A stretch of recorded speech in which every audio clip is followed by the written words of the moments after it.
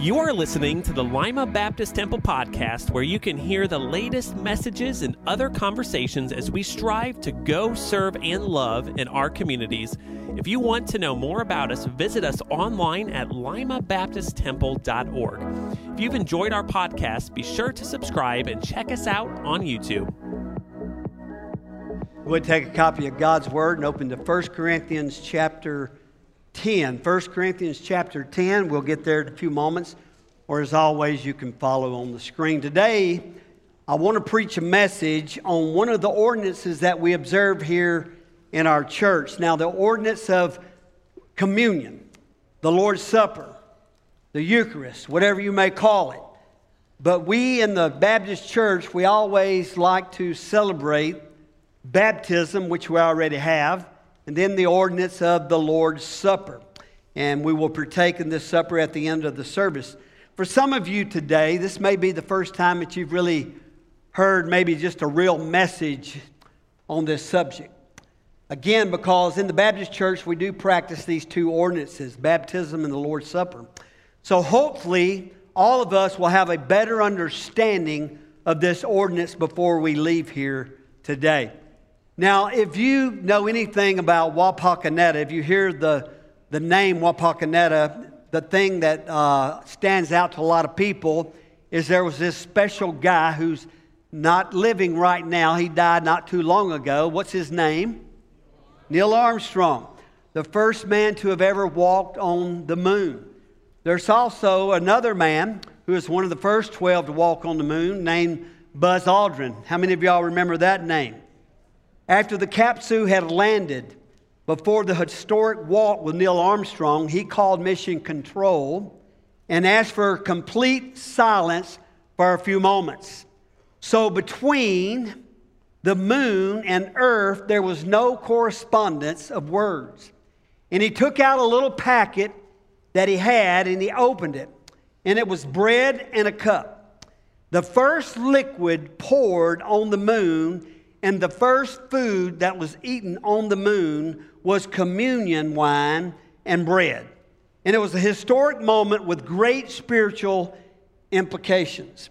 You see, nowhere in Scripture are we told to remember the resurrection, but we do. We are commanded, though, to remember the cross. Now, why would the Bible instruct us to remember the cross and not the empty tomb? Well, I'll tell you why. Because the Lord Jesus knew we wouldn't have any trouble remembering the resurrection on that morning. And at the same time, He knew that we would probably tend to forget the cruel cross of Calvary. Here in Easter, coming up in April, we always celebrate here Good Friday. As you know, on Good Friday, we sing some songs and then we partake in communion again, but we talk about the death, the burial, and of course the resurrection. And then on Easter, it's all about celebrating what Jesus did on the cross and the resurrection. Matthew 26, that's why it says, "This is my body given for you, broken for you, and this is my blood of the new covenant, which is poured out for many for the forgiveness of sin." You see, the cross wasn't pleasant, but rather painful, and it reminds us that we are sinners saved by grace. It has several names. When calling it communion, we emphasize the fellowship with God the Father and each other through Jesus. Calling it the Lord's Supper emphasizes that we follow the example of Jesus set at the Last Supper, the Passover meal He had with His disciples. The name Eucharist means thanksgiving. It emphasizes thanksgiving and the joyful celebration of God's work for us, in us, through us, and in spite of us. But this morning, I want you to see 5 things about the Lord's Supper.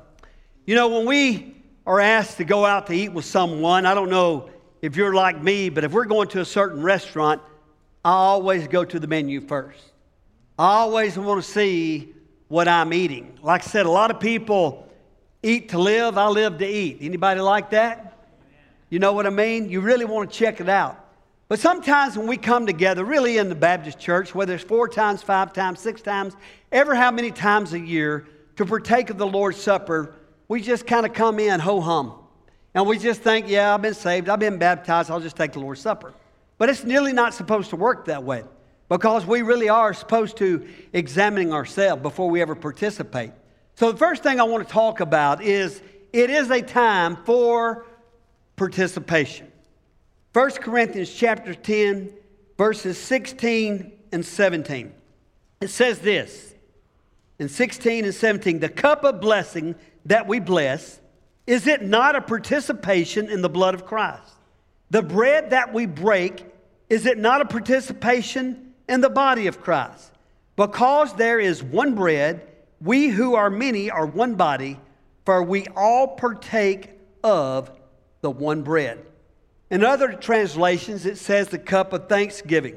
So what is this cup of thanksgiving that Paul is talking about in verse 16? It is the giving of thanks. And we have so much to be thankful for, don't we? Be honest. Individually and collectively. Give Him thanks. How many of you are thankful for your salvation? You need to thank Him for your forgiveness. You need to thank Him for His faithfulness. And you need to thank Him for His goodness. James 1 verse 17 says, every good and every perfect gift is from where? Above, coming down from the Father of lights, with whom there is no variation or shadow due to change. 1 Corinthians chapter 10 and verse 16 in the King James Version says, is it not the communion of the blood of Christ? The word communion is the Greek word koinonia. It speaks of having something in common. It speaks of participation. It is fellowship. Paul's saying that when we share in this supper, we're sharing in the effects of the blood of Jesus that was shed for our sin. All that we are and all that we have and enjoy is because and only because of the shed blood of Jesus Christ. 1 Corinthians chapter 11 and verse 20, we're told specifically, this is the Lord's Supper. Keep in mind that we are the guest and He is the host. And our focus is to be solely on Him and what He did for us on a cross over 2,000 years ago. So first, it's a time of participation, but secondly, it is a time for examination.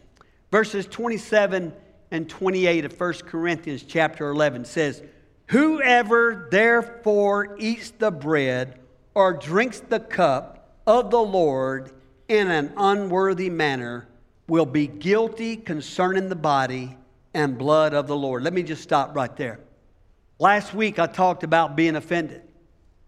If you have an offended spirit, if you have offended someone, if you haven't forgiven someone, what this is saying, until you get that right, you are not to partake of the Lord's Supper. What does the next verse say? Let a person examine himself, then, and so eat of the bread and drink of the cup. The word examine literally means to prove or qualify. In other words, before you take the Lord's Supper, you've got to make sure you are qualified, and two things qualify you to take the Lord's Supper. First of all, you have accepted Christ, Jesus Christ, as the Lord of your life and received Him as the Savior and forgiver of your sins. But secondly, you are willing to be honest with any sin in your life and take care of that sin before you take the supper. That's very straight to the fact, isn't it? The Lord's Supper is a time when you are to do three things with the sin in your life. First of all, you are to identify it. You ask God before you take the supper, Lord, is there any sin in my life that needs to be corrected? Then second, you rectify it. You confess it and you admit it and ask forgiveness for it. And thirdly, you purify it. Make sure that your heart is clean before the Lord. And this is the way that you're able to take the supper. Please understand the point that Paul is making here. There are some people who come to the Lord's Supper, and rather than giving up a sin in their life, whether it's a grudge against someone, bitterness, or whatever, they just won't take the Lord's Supper. And you know what that really is? That is a cop-out.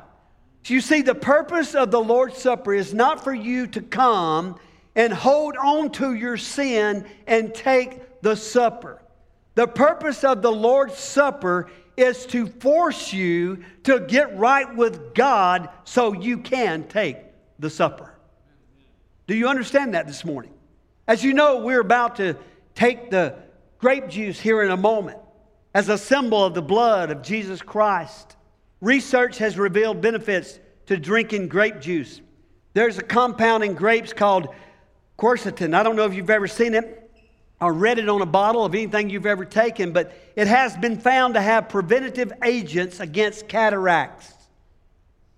Quercetin enhances the body's ability to keep the lenses of your eyes clear. And this physical benefit reminds us of the spiritual benefit when we observe the Lord's Supper. Because what it does is it enhances our sight, our spiritual sight, to see ourselves through the body and the blood of Christ, to help the things of God become clear to us if there's any sin in our life, that we might get right with God. Verse 21 of 2 Corinthians 5 says, God made him who had no sin to be sin for us, so that in him we might become the righteousness of God. It's a time of participation. It's a time of examination. And thirdly, it is a time of appreciation.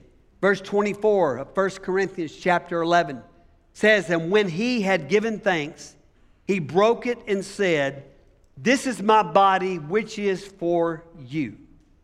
Do this in remembrance of me. You see, Simon Peter, the big fisherman, tells us that he himself bore our sins in his body on the tree. You see, the word bore means to carry as a sacrifice. It was used of the priest carrying the sacrifices up to the altar. And I may, if I could, just tell you this morning that in preparation for this supper, that it was Jesus who died. It was Jesus who bore our sins, who carried our sins to the cross so that we might live.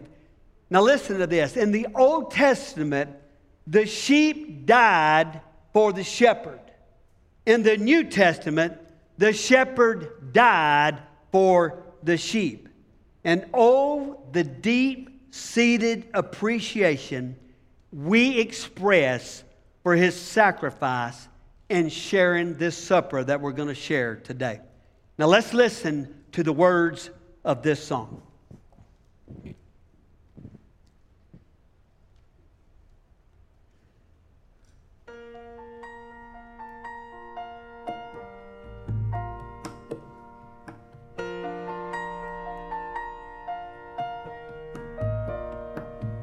How deep the Father's love for us, how vast beyond all measure, that he should give his only Son to make a wretch his treasure. How great the pain of searing loss, the Father turns his face away, as wounds which mar the chosen one bring many sons to glory.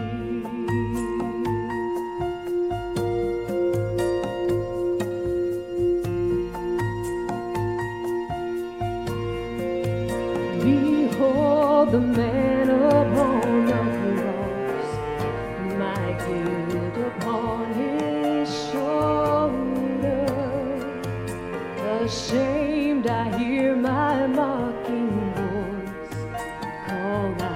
among the scoffers. It was my sin that held him there until it was accomplished. His dying breath has brought me life. I know that it is finished.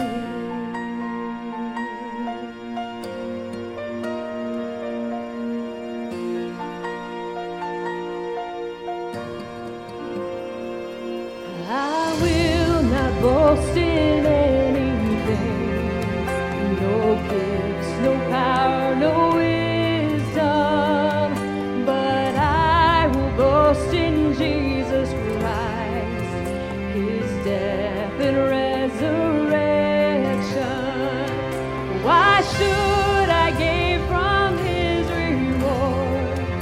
I cannot give an answer. This I know with all my heart. His wounds have paid my ransom. Why should I gain from His reward? I cannot give an answer. But this I know with all my heart. His wounds have paid my ransom.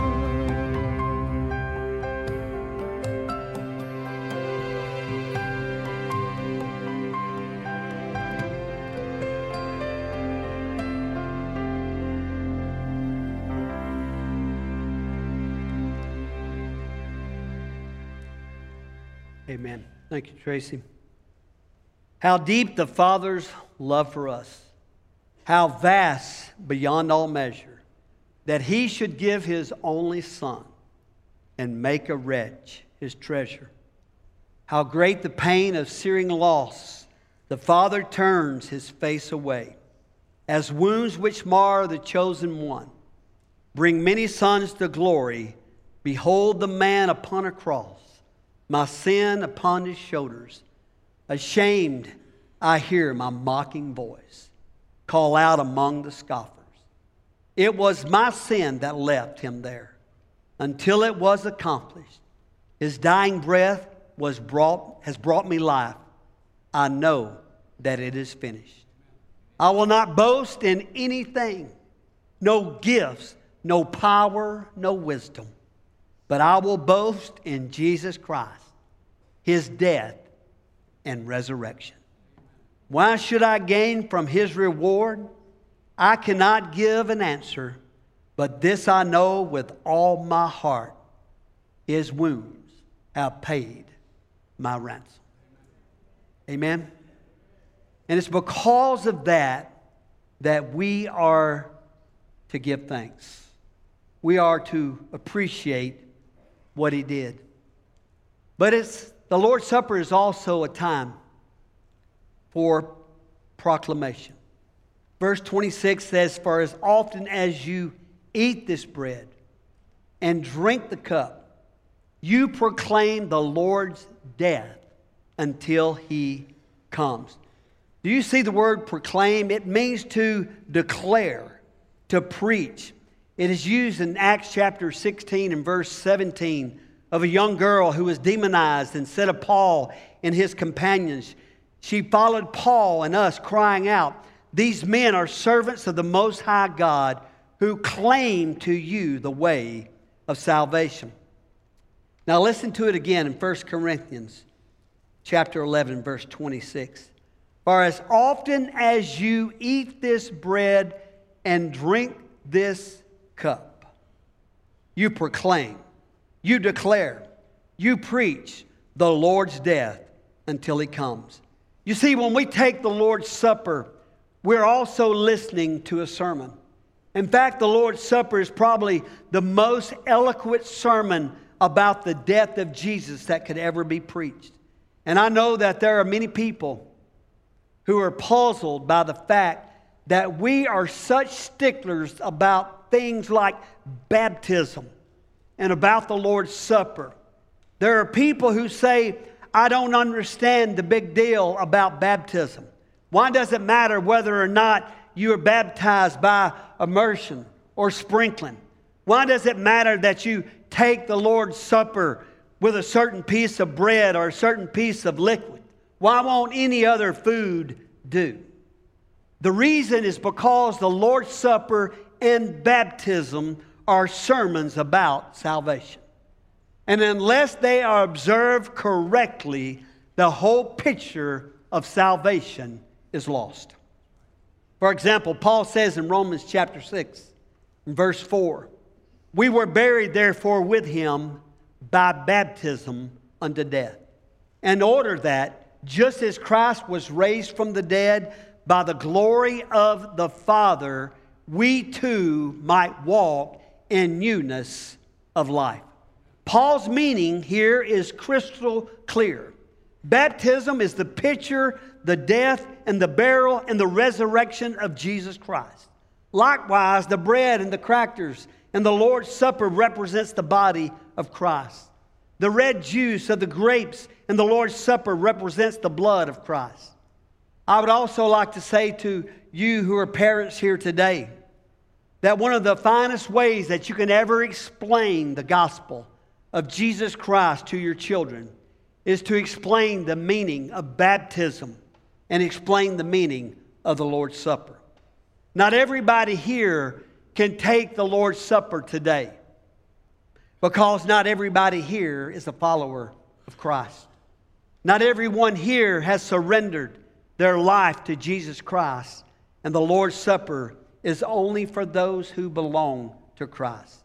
So when your child asks the inevitable question, "Why can't I take the Lord's Supper?" it is a picture-perfect time for you to sit down and explain to your child exactly what the Lord's Supper represents and why a person must surrender to the Lord, who the supper represents, before they can take the supper with the Lord. That is really when it becomes a time of proclamation. And lastly, it's a time of anticipation. Verse 26 again. "For as often as you eat this bread and drink the cup, you proclaim the Lord's death until He comes." Every time we take the Lord's Supper, we are not only to look backwards, but we are to look forward. We are to take this supper, Jesus Himself said, until He comes back. You see, the Lord's Supper is a link between the two comings of Jesus.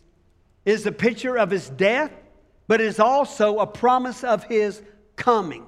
It points backwards to the crucifixion, but it points forward to His coming.